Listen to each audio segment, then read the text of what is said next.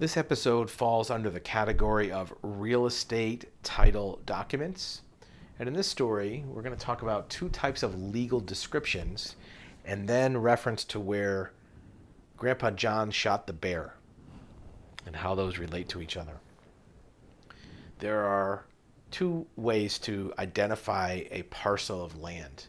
One is what's called a block and lot legal description, where there's certain parts of the country that were surveyed under the public land survey system back in the 1800s and basically chopped up the land into blocks, into squares.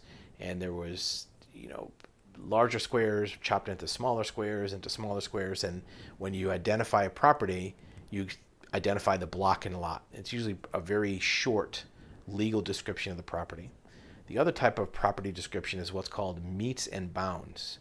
And that's a more complex. It basically describes the outer boundary of the property, especially when it's not a square. And you might be thinking, well, why can't I just say the address of a property to identify it? Well, on a legal document such as a deed or a mortgage or some other type of legal presentation or identification, you can't just say 12 Main Street. And the reason why is because 12 Main Street is simply the address used for the mailman to deliver your letters. In fact, a postal address could have more than one legal parcel. You could have a house that has a duplex that's 12 Main Street, 12A and B.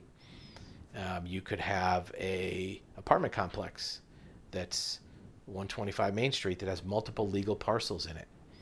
By the same token, you may also have one legal parcel that has two addresses, one on the front, one on the back. So a post office address is not sufficient to really clearly tell you what property you're talking about, which is important. So block and lot is one. Metes and bounds. This is a legal description, and you'll see this referenced on deeds and mortgages, usually as an addendum page that says, here is the property. And it reads something like this: starting at a point, such and such, and it'll reference the point. Sometimes it's a distance from a certain known marker. Sometimes it's a place in a GPS coordinate.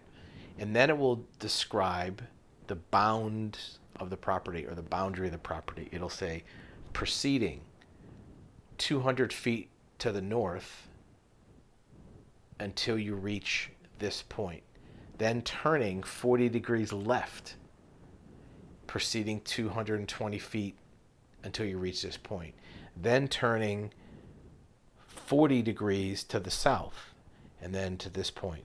And then the boundary of that property will be described by how far and in what angle the different boundaries are.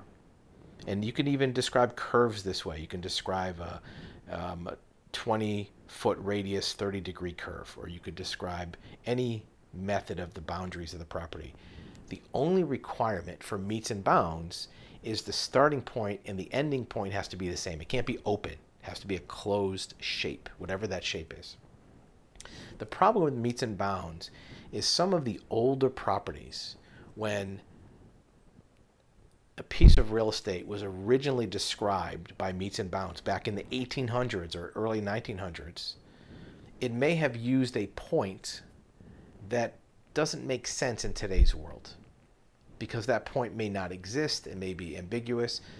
And this is where we talk about Grandpa John shot the bear. We have seen in actual legal documents a metes and bound description that says, starting at the point where Grandpa John shot the bear, go 200 feet to the north. And you may think, well, how does that make any sense? Well, guess what? In 1885, everybody knew where Grandpa John shot the bear. It was not arbitrary. It was not vague. Everybody that needed to know, they know where John shot the bear. That was a famous point. When you have a metes and bounds legal description, every time that property is sold, the same legal description will carry forward. So fast forward to 2021. If that property is sold today, they're going to use that same legal description. But in 2021, how do we know exactly where Grandpa John shot the bear? So in many cases, the legal description needs to be referenced to some other point, some other back search. For example, sometimes you can find one of the other points on the metes and bounds that makes more sense. For example, if the third leg of the description says 20 feet away from Spring Creek, well, now you have another reference. However, even when it references a creek or a lake, sometimes the boundaries or shores of a water body of water can change. Riparian rights can change.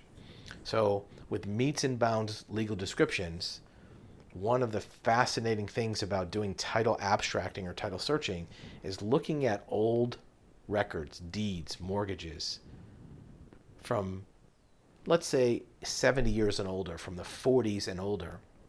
You will often find handwritten deeds instead of typed, and very fascinating points of interest on metes and bounds legal descriptions that sometimes are entertaining by themselves and creates a sense of imagination of what the history of that area was, and sometimes can even be used for genealogy or storytelling. So it'll bring forward the history of the story of where Grandpa John shot the bear being such an important event in that history. It's so important that it describes where a multi-million-dollar property might be located in 2021.